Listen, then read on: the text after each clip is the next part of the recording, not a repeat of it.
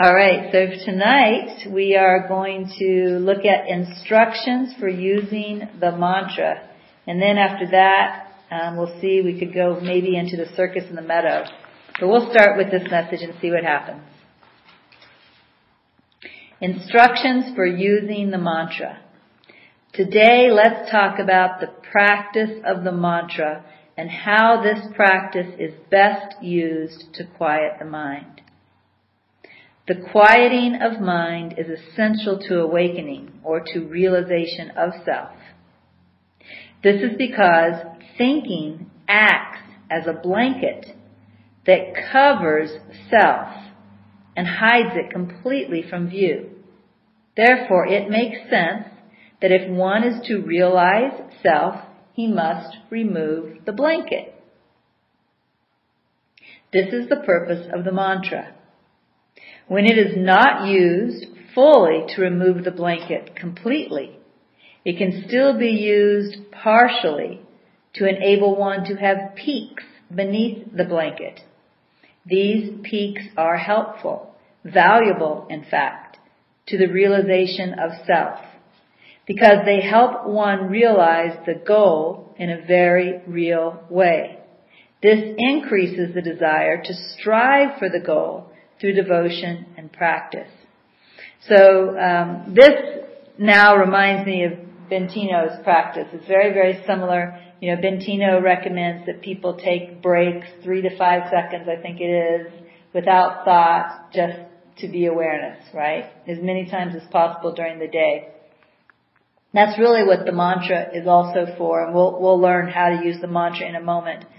But the point is that when you say the mantra, you say, I am that I am, and then you just rest in that silence after you say the mantra. And again, you know, probably for about 2 to 5 seconds or whatever. It's probably about the same as the Bentino teaching.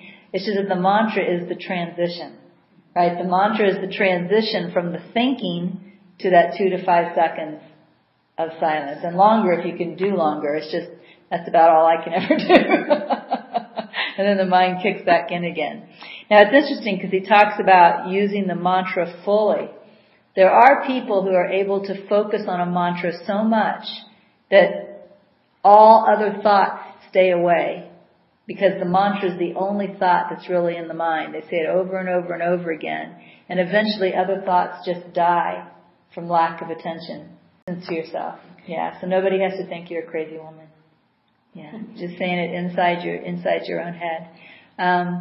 I have never been able to use the mantra that fully. Whether I will someday or not, I don't know. But at this point, I have never done that. So I'm one of the ones who has used the mantra partially to get the peaks, right? But I've never been able to just, I am that I am. I am that I am. I am that I, like nonstop throughout the day. But there are stories of people who have done that and have reached awakening through only saying a mantra. But just being so consistent with it that other thoughts never have the opportunity to get their attention, and eventually it just dies from starvation. That's probably the honest truth. It's probably better than not saying it. But yeah, you get the most effects when it's said with the heart, undoubtedly. Yeah. But I would not avoid it because I can't feel it right now. I would go ahead and say it anyway, even though I would do that. Yes. Yeah. Don't listen to that judging mind. Just, do your best with the mantra. So our purpose is to quiet the mind as much as possible. And it is also our purpose to quiet the mind in a sincere way, which is different than quieting the mind through denial or fear. So let me give you I'm going to do some acting here, if I can. And let me give you an example of what people do, how they use the same tool, but they use it in a way that's not at all helpful. Okay? So let's say I'm starting to hate somebody, right? I'm starting to hate somebody in my mind, and I see that, and you're like, oh no, I'm bad, I'm not supposed to hate. I am that I am, like they're trying to force it away. Not helpful. Yeah. Right? That when you're trying to, you're so scared of your own thoughts and you're trying to use the mantra to push your own thoughts down. You're just using the mantra for repression. That is not helpful. Now, let's say I'm starting to hate someone, okay? And I'm starting to hate someone and I see it, okay? To say, I do not want to choose hate. I am that I am. And, and then shift if you can. Can you hear the difference in that? It's a subtle difference. It's a difference of fear or heart desire. Right? Mm-hmm. Fear or heart desire. And so you want to say the mantra with the heart desire, not with the fear. Alright? So this last paragraph then. So our purpose is to quiet the mind as much as possible. And it is also our purpose to quiet the mind in a sincere way, which is different than quieting the mind through denial or fear. Let me teach you how to use the mantra. So here we go. The first rule of following the practice of mantra is you will use the mantra as often as you remember. Now that's an interesting rule. This doesn't say you will say the mantra 1,000 times a day or 100 times a day. It says as often as you remember, right? Try to avoid remembering the use of mantra and still choosing not to use it. Resistance may come into the mind in this way. The reminder of mantra may appear, and then a thought that you are too busy in the moment to do it properly, and so it is better to do it later. That is nonsense. If the reminder of the mantra has come into the mind now, then now is the perfect time to do it. So, and of course this is just an example excuse. Your mind may come up with another excuse like, I'm not feeling it in my heart now, so I'm not going to say it, or, something else, right? But this is saying no, if the thought has appeared to say the mantra, that's when you should say it. If the thought only appears once a day, okay, then you can only do it once that day because you only thought of doing it once that day. But what Ramana doesn't want you to do is to see the thought that one time and still not do the mantra, right? So don't judge yourself for how often the reminder appears. Just do your best so whenever the mantra appears, to say it to yourself. The second rule of practicing the mantra is it can be done with eyes open or eyes closed. Eyes closed can help to bring full focus to the mantra. But if one is involved in an activity such as driving, when the reminder comes to do the mantra, the restrictions brought about by the activity are not limiting to the usefulness of the mantra. So if I'm standing at the kitchen sink doing the dishes, and I'm in the kitchen alone, and the thought comes to do the mantra, if I want to, I can just pause for a second and close my eyes, say, I am that I am. And then open the eyes and go back to the dishes. But if I'm driving the car, maybe if I'm in a conversation, it might show up while I'm talking to someone, because I can say it to myself without them knowing it, right? But I might not want to close my eyes. They might be like, hey, what are you doing, right? So, if it's just an inappropriate time to close the eyes, you can still say the mantra with the eyes open. If it's an appropriate time to close the eyes, you might want to try that. That might bring a fuller focus, but it's not necessary. Rule 3 is to practice the mantra with love and devotion. Say the mantra from the heart. I have told you that the mantra is a gift of awakening. Cherish it as a very precious gift. In the moments that you give to the mantra, give with the love that you would give to the most precious of all gifts. The mantra is a practice of devotion or love and discipline, which is defined here as consistency. But let the heart focus on love. Discipline is the decision to practice the mantra every time you remember. But love is the way to practice. So again, if you can bring devotion to it, that's most helpful. But like I said, I wouldn't avoid doing it if the reminder came in the mind just because you aren't feeling devotional in that moment.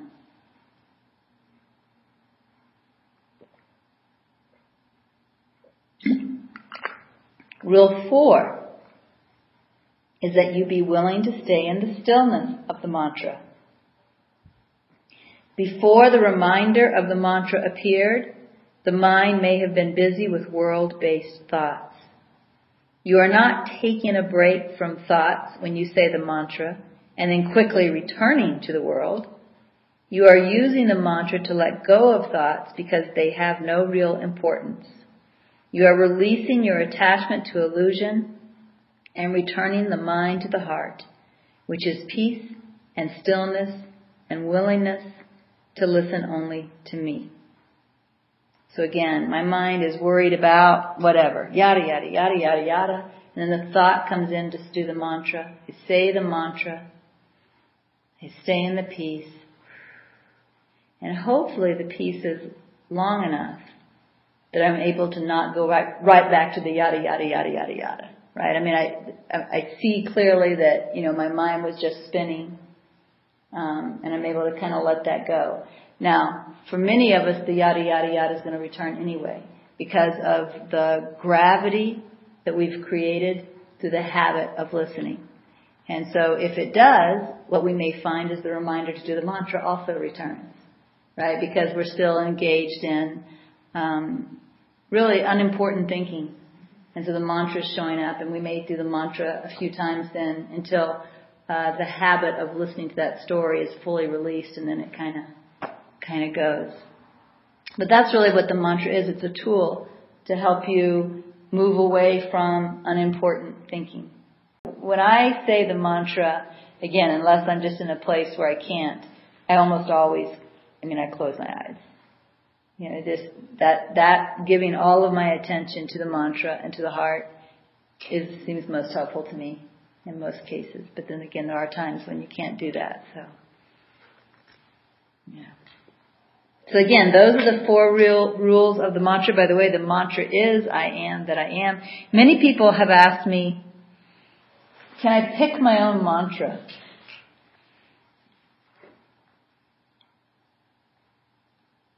I would say it's okay if a mantra picks you, but you probably shouldn't pick yours. Does that make sense? It's okay if a mantra picks you, and that does happen, and you may recognize it when that happens. But I wouldn't go like, oh, I like this one, I'll use this, because that's the ego picking the mantra in that case, right? So a mantra may pick you, which means you might not be using I am that I am. But try to avoid the temptation to pick a mantra. And if a mantra doesn't pick you, then I am that I am is good.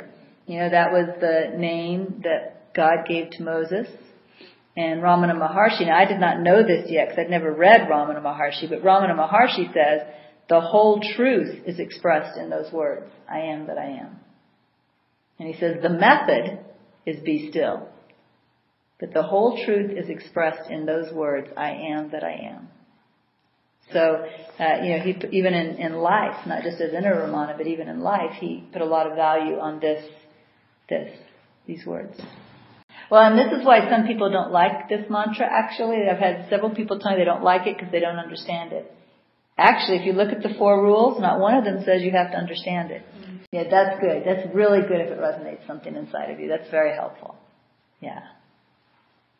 So the 4 rules, use the mantra as often as you remember.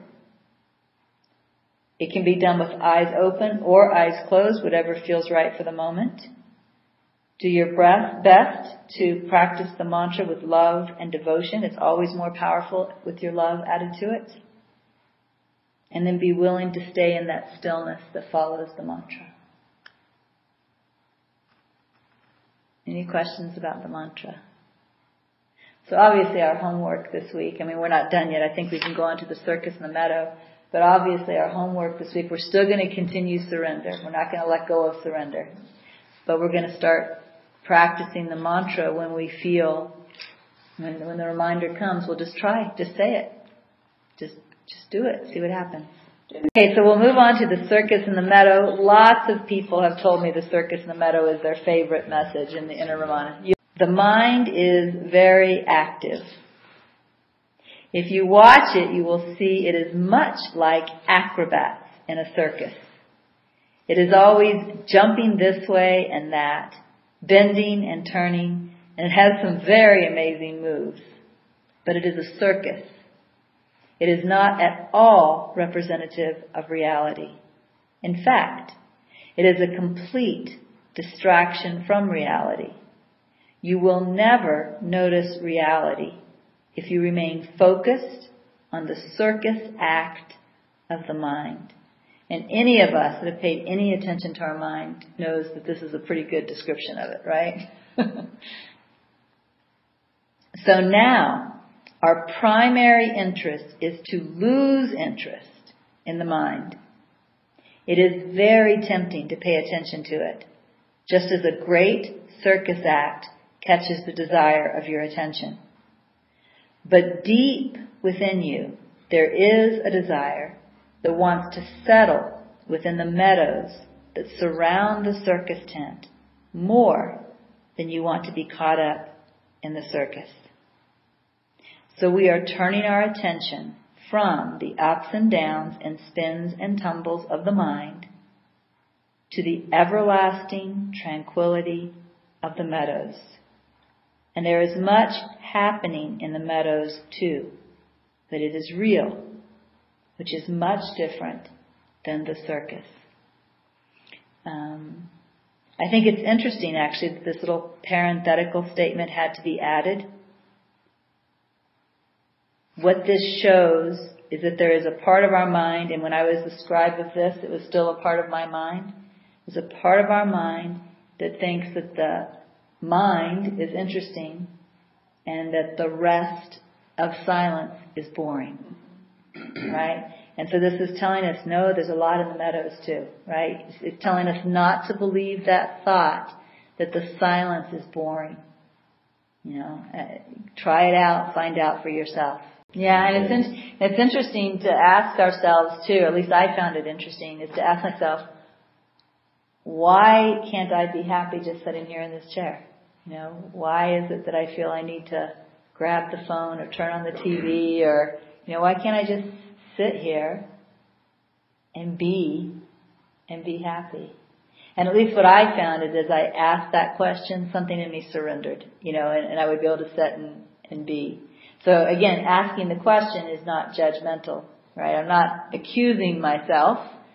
I'm just turning my attention to, to kind of look at it and inquire a little different and maybe create a little shift. So I can just sit here for a few minutes.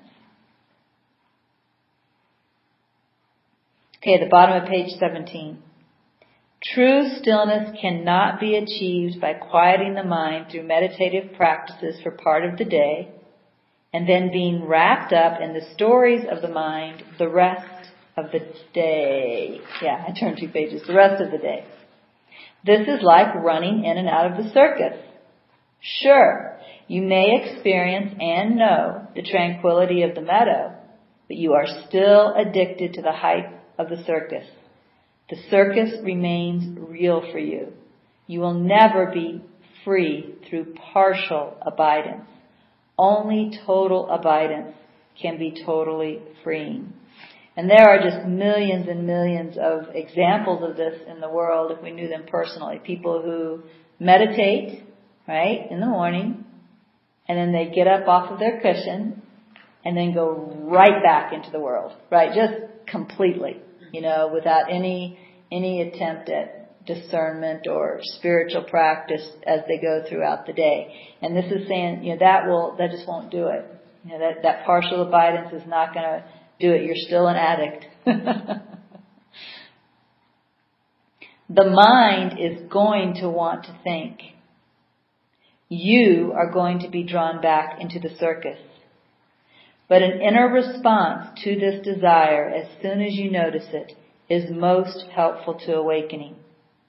The inner response is one that turns your attention from the noise of the circus to the quiet love for the meadow. This is the purpose of the mantra I have given you.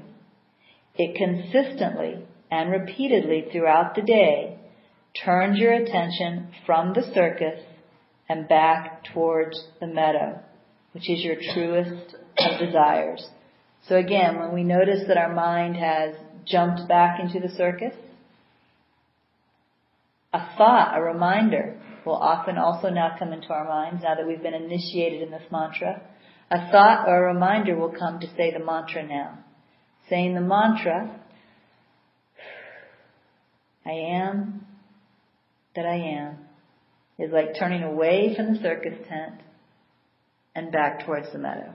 Right? That's what's happening. That's what the mantra is doing. We're turning away from the chatter and back towards our love of the silence. Wear the mantra like a layer of clothing. Practice it throughout the day, whatever you are doing. The mantra cannot be practiced too much, as we are teaching the mind through desire to remain still. So, believe it or not, another resistance thought that can show up.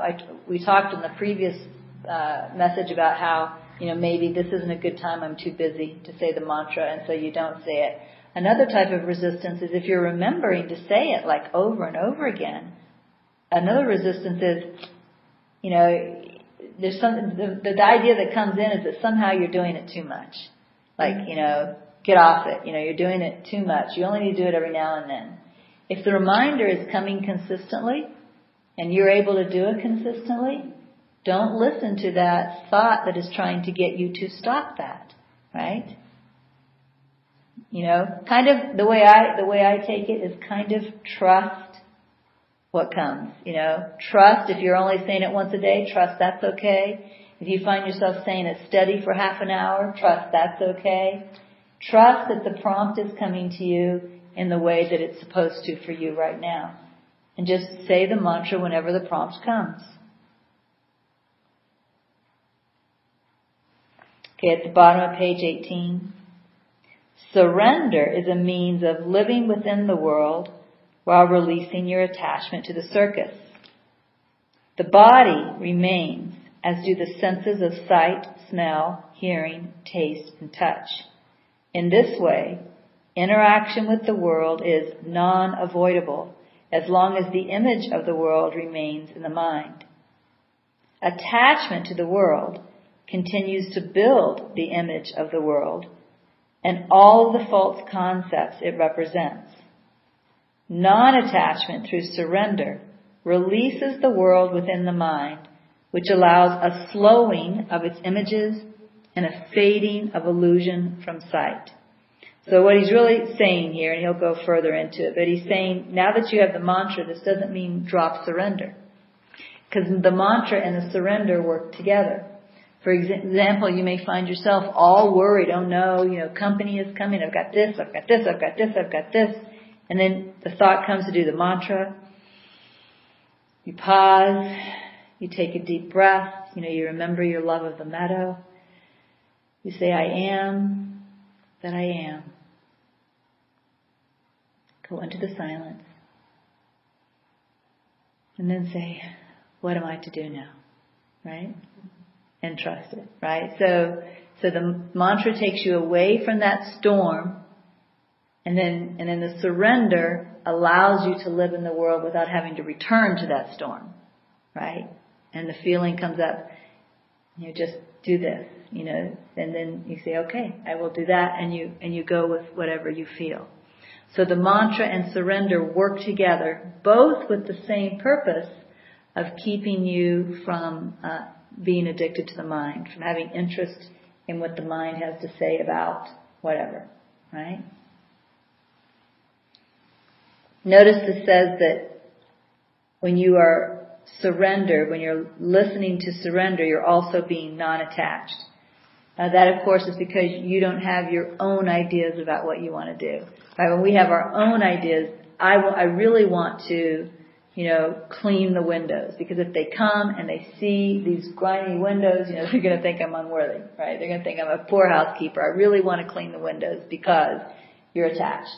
I really want to clean the windows because, right? You have a story about it. You're attached to cleaning the windows. However, if you are in complete silence, and then you say, what am I to do? And clean the windows comes. That's non-attachment because you don't have a story behind that at that point. You are in silence, right? Now what I found, and you may or may not found this, what I found is that especially in the beginning, often the ideas that came were not what I was attached to.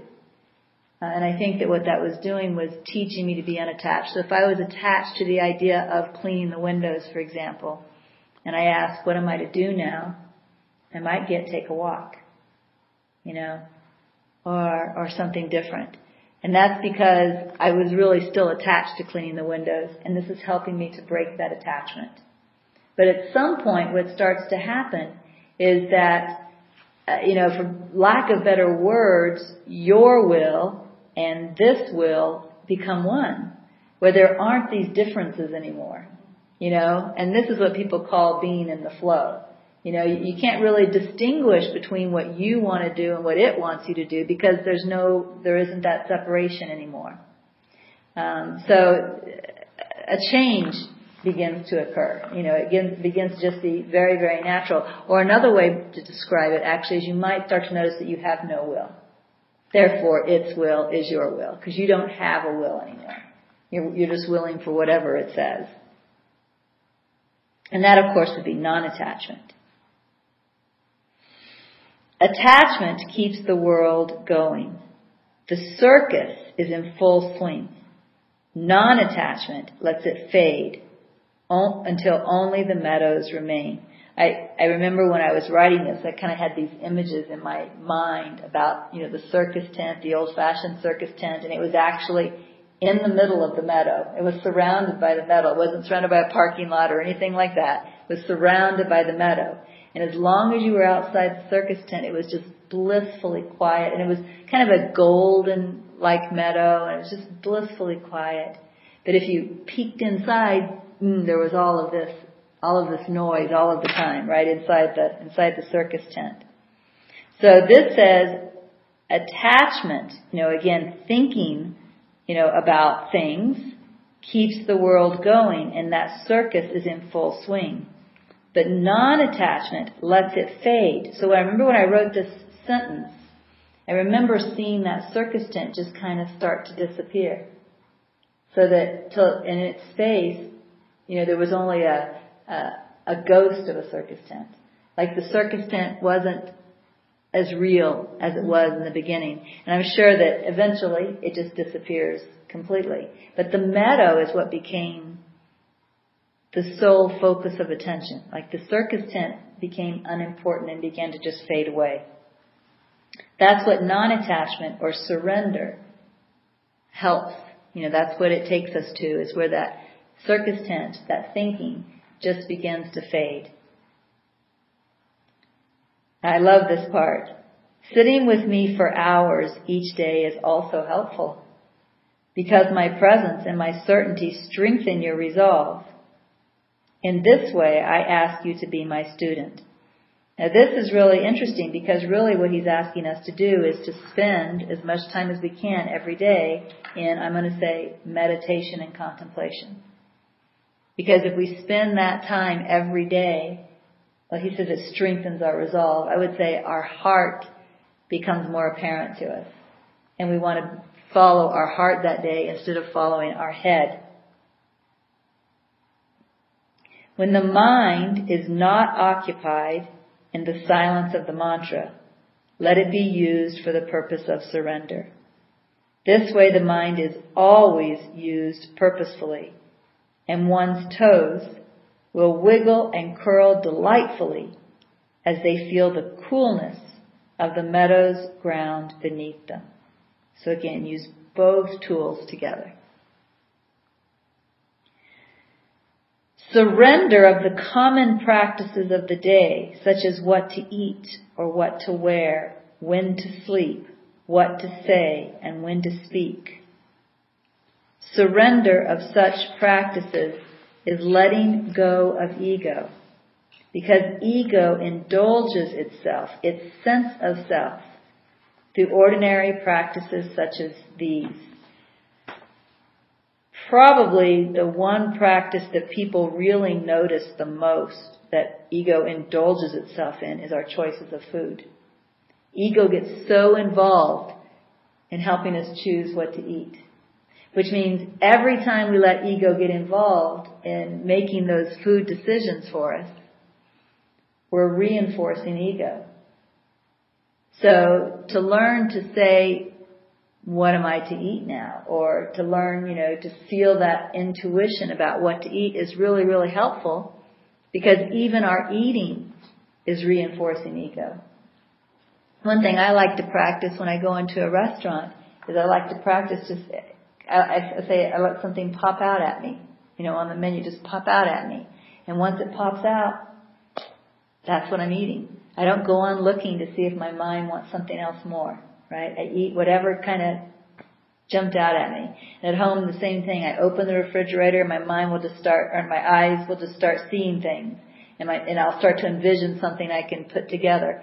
And I just start grabbing, I just start putting that together. I don't like to spend a lot of time thinking, what do I, there's all kinds of thoughts. Some of these thoughts are so deceiving.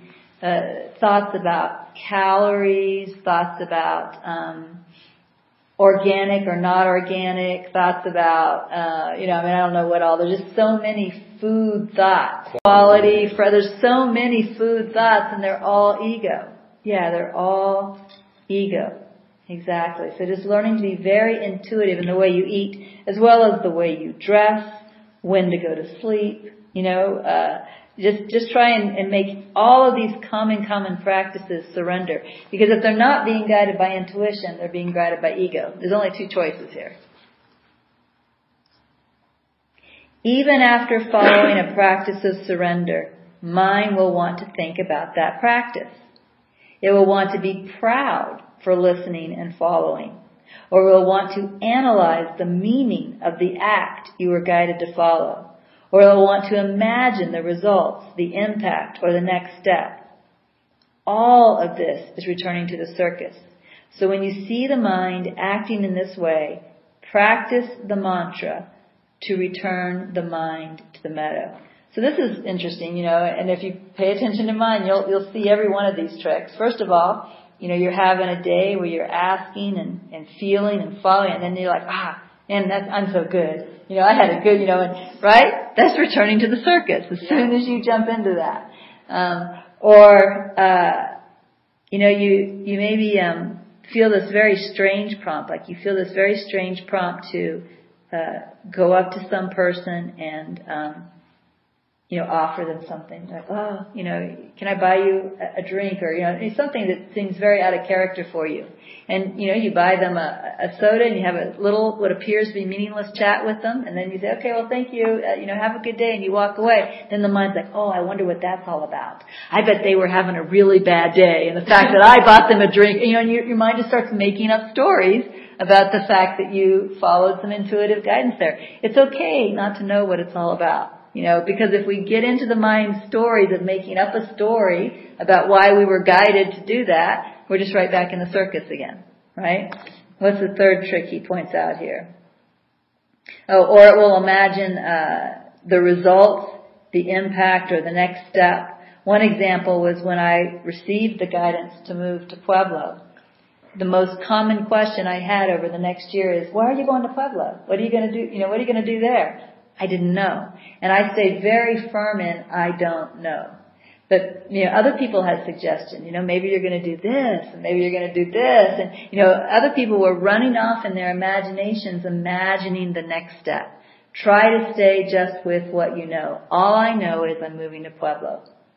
I'll find out what comes next when I get there, So try not to run off imagining what's coming next. So I'll read that paragraph again. Even after following a practice of surrender, mind will want to think about that practice. It will want to be proud for listening and following, or it will want to analyze the meaning of the act you were guided to follow, or it will want to imagine the results, the impact, or the next step. All of this is returning to the circus. So when you see the mind acting in this way, practice the mantra to return the mind to the meadow. All right, now here I had some questions, at least one question. What do I do with this strong resistance to the practices you're asking me to keep? And I was having strong resistances. In fact, at one point, and I'll show you where when we get there, I'm writing all this in a spiral notebook. At one point, I threw the notebook, got up and walked away, and the rest of the message never came. For me, that was an extraordinary amount of resistance. I've never done anything like that. You hear stories about people throwing the course and stuff, but I've never done anything like that. But I did in writing this little book. So I had strong resistance to saying the mantra and practicing surrender. So I'm asking, what am I going to do with this strong resistance?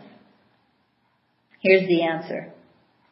Understand that all resistance comes from your willingness to listen to resistance before. It is an echo from the past that is being picked up and heard now. To listen to it again is like shouting into a cave again. The echo will only return. So every time I believe my resistance and I say, I don't want to say this mantra, or I don't want to surrender, or however else I act that out, right? It's going to come back again. I just shouted into the cave. There's going to be another echo, another feeling of resistance. Oh my God, I just hate this inner Ramana stuff. It's going to come back again. Just every time I give into it, you could say I'm recreating it, right? One may stand at the mouth of the cave and shout at his own echo forever, and the echo will not die. It will only return more frequently. And if his shouts get louder, the echo will get louder too. The way to end the feeling of resistance is to stop shouting in the cave. Be gentle with yourself. When you are feeling resistance, quietly and gently practice the mantra anyway. This practice will not hurt you. And because you are passing on the temptation to shout into the cave, the echoes are beginning to die, and practice will come more easily in the future.